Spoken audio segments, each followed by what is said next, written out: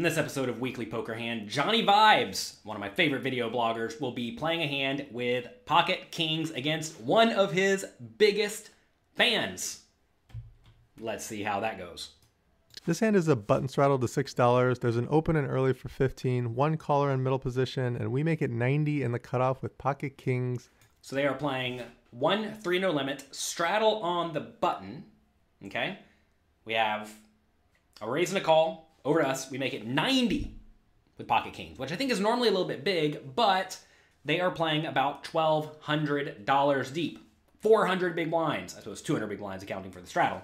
So accounting for that, I like a big size with a hand like pocket kings. I know it's a bummer when everyone just folds pre-flop, but you want to make sure you're cutting off your opponent's implied odds while also getting full value whenever they do decide to call you.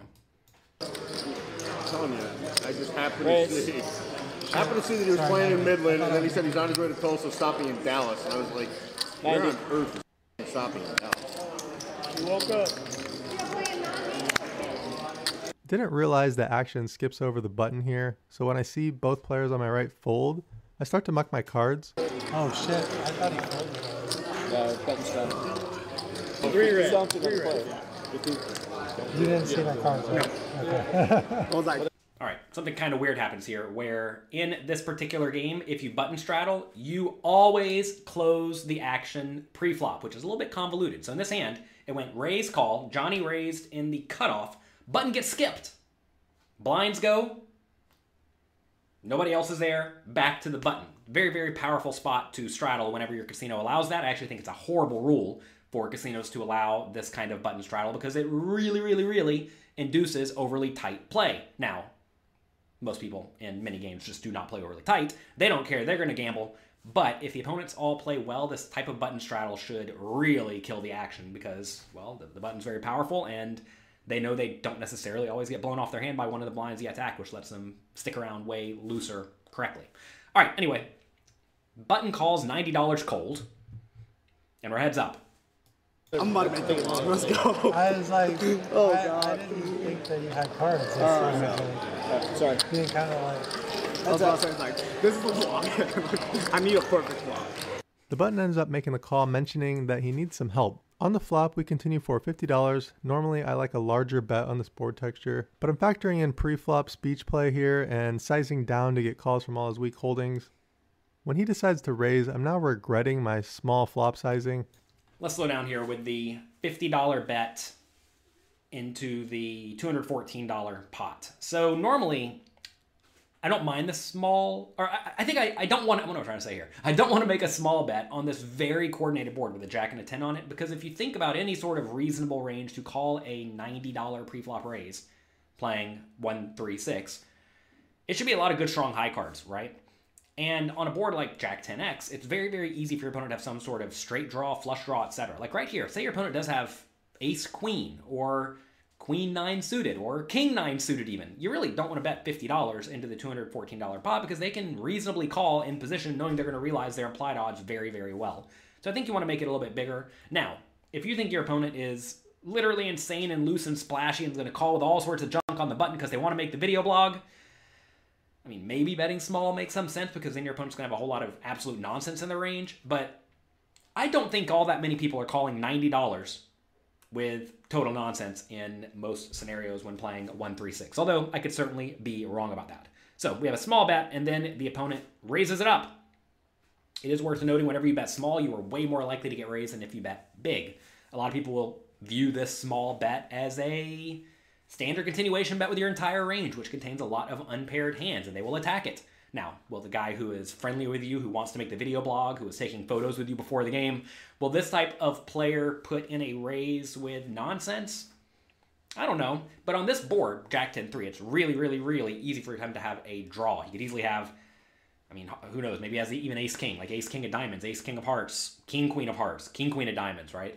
I realize we blocked the other two kings, so King-Queen offsuit's not all that likely. But it's pretty easy for the opponent to have a good but non-premium hand, because in reality, we only lose to Jacks and 10s and 3s and Jack 10, right? Which is kind of unlikely. So anyway, facing that action, let's see what Johnny does. Since I bet so small, I think his raise can contain more bluffs. As a result, I'm now in a leveling war with myself.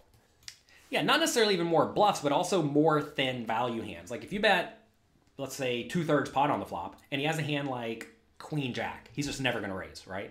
But if you bet 50, he may now raise with Queen Jack just straight up for value / protection. So his range may contain more bluffs, but it also contains more value hands that you beat. So you're certainly not going to fold.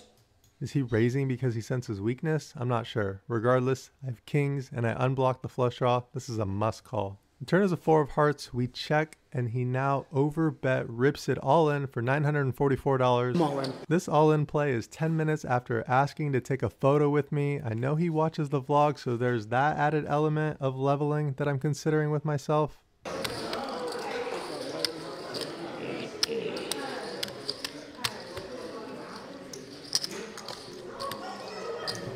You don't really seem like you're bluffing.